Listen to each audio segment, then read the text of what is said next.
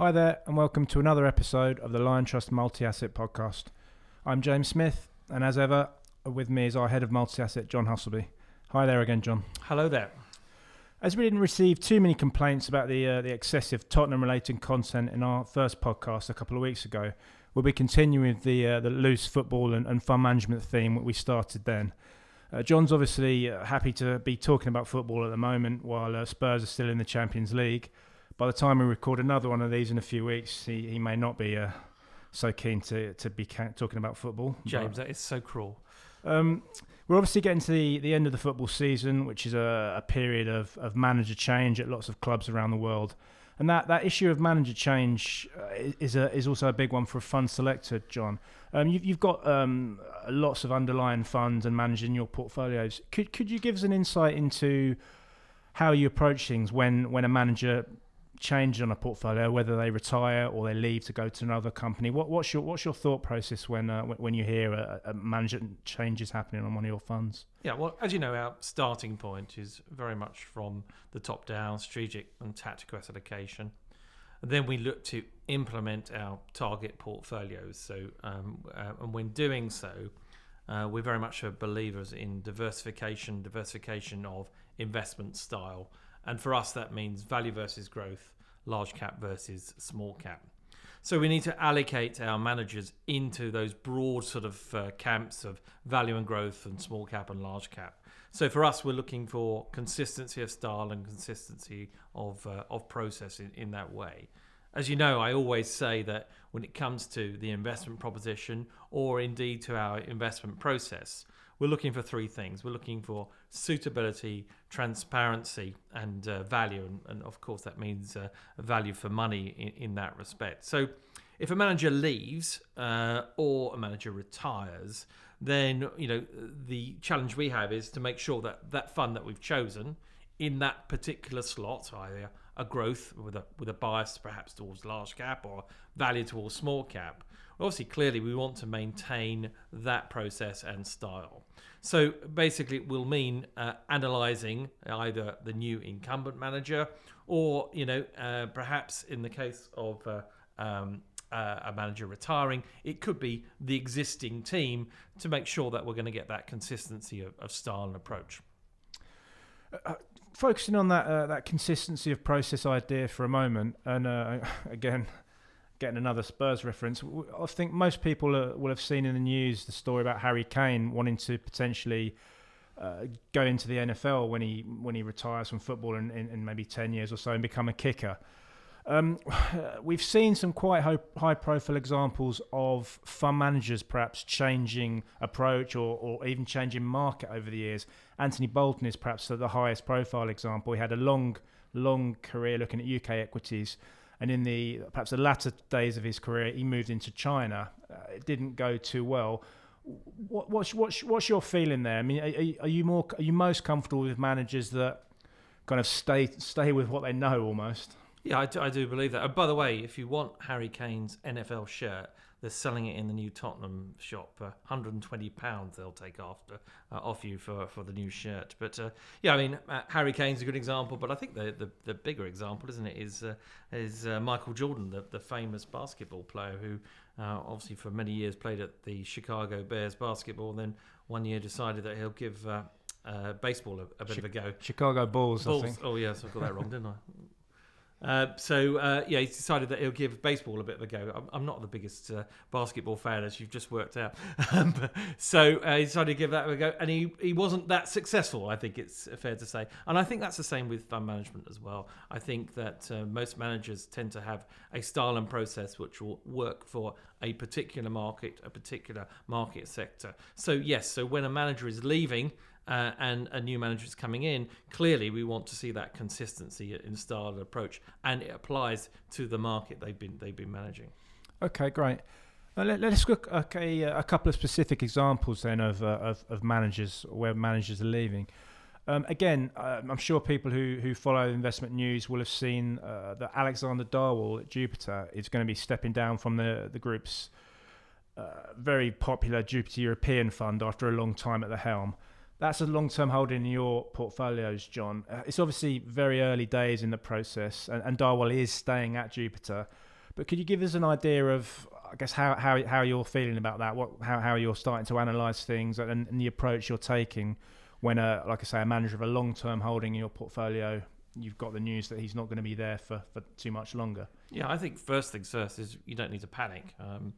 He's still remaining at the helm of that fund until the manager coming across from Threadneedle, Mark Nicholls, comes across.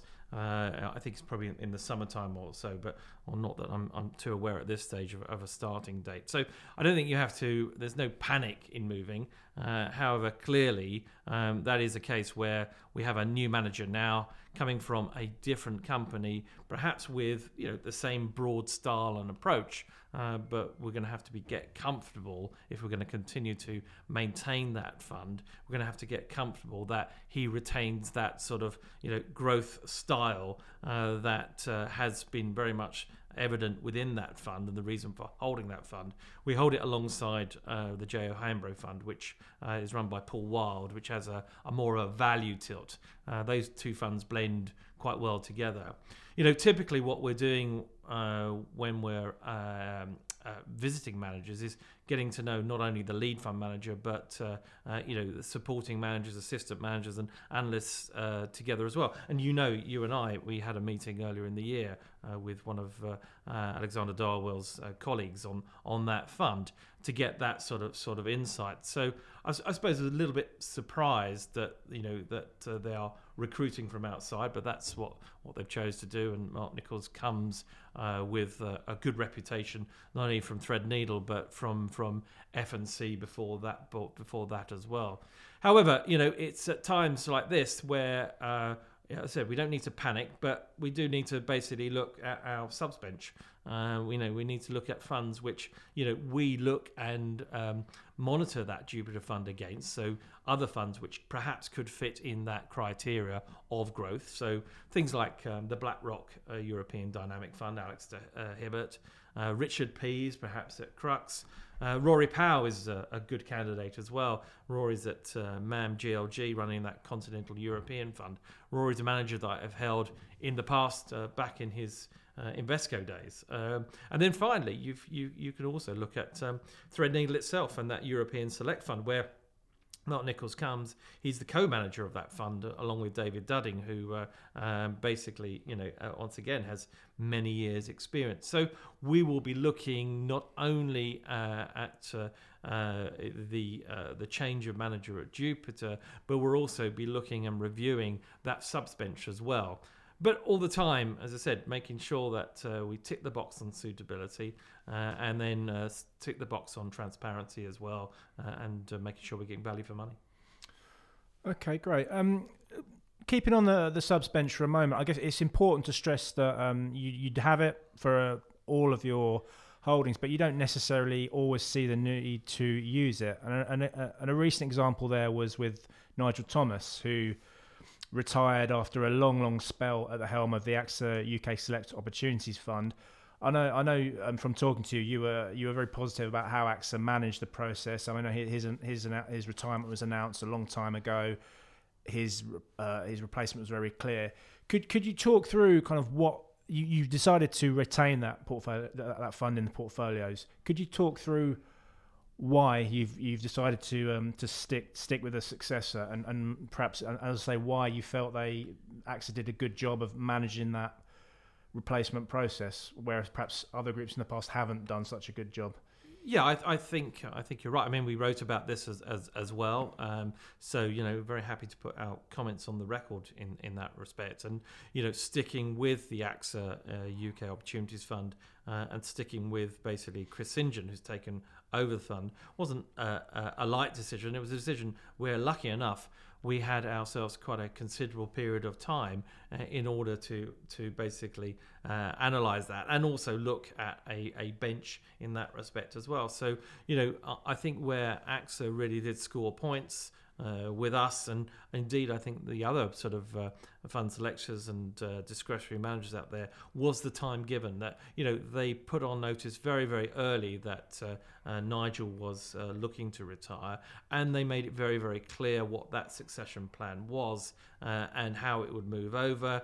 I think their communication was extremely good, and I think that fits in terms of that transparency box that we're looking for. And it's became very clear in terms of, over the last year or so that in terms of style and approach, we felt that we were going to get exactly the same. And, you never really want to do turnover just for the sake of that. And as such, sticking with the fund obviously, keeps the cost lower down as well, which is good news. I think really though, the backing of Chris St. John, came very strongly from Nigel himself, who, I believe is, keeping a considerable amount of his pension fund assets in the fund. So you can get no better sort of backing than that in terms of credibility for Chris. Okay, great. And that's all we've got time for today, John. So thanks very much for your time, and we'll be back again. We're back again in a few weeks talking about more aspects of multi-asset. Thanks very much.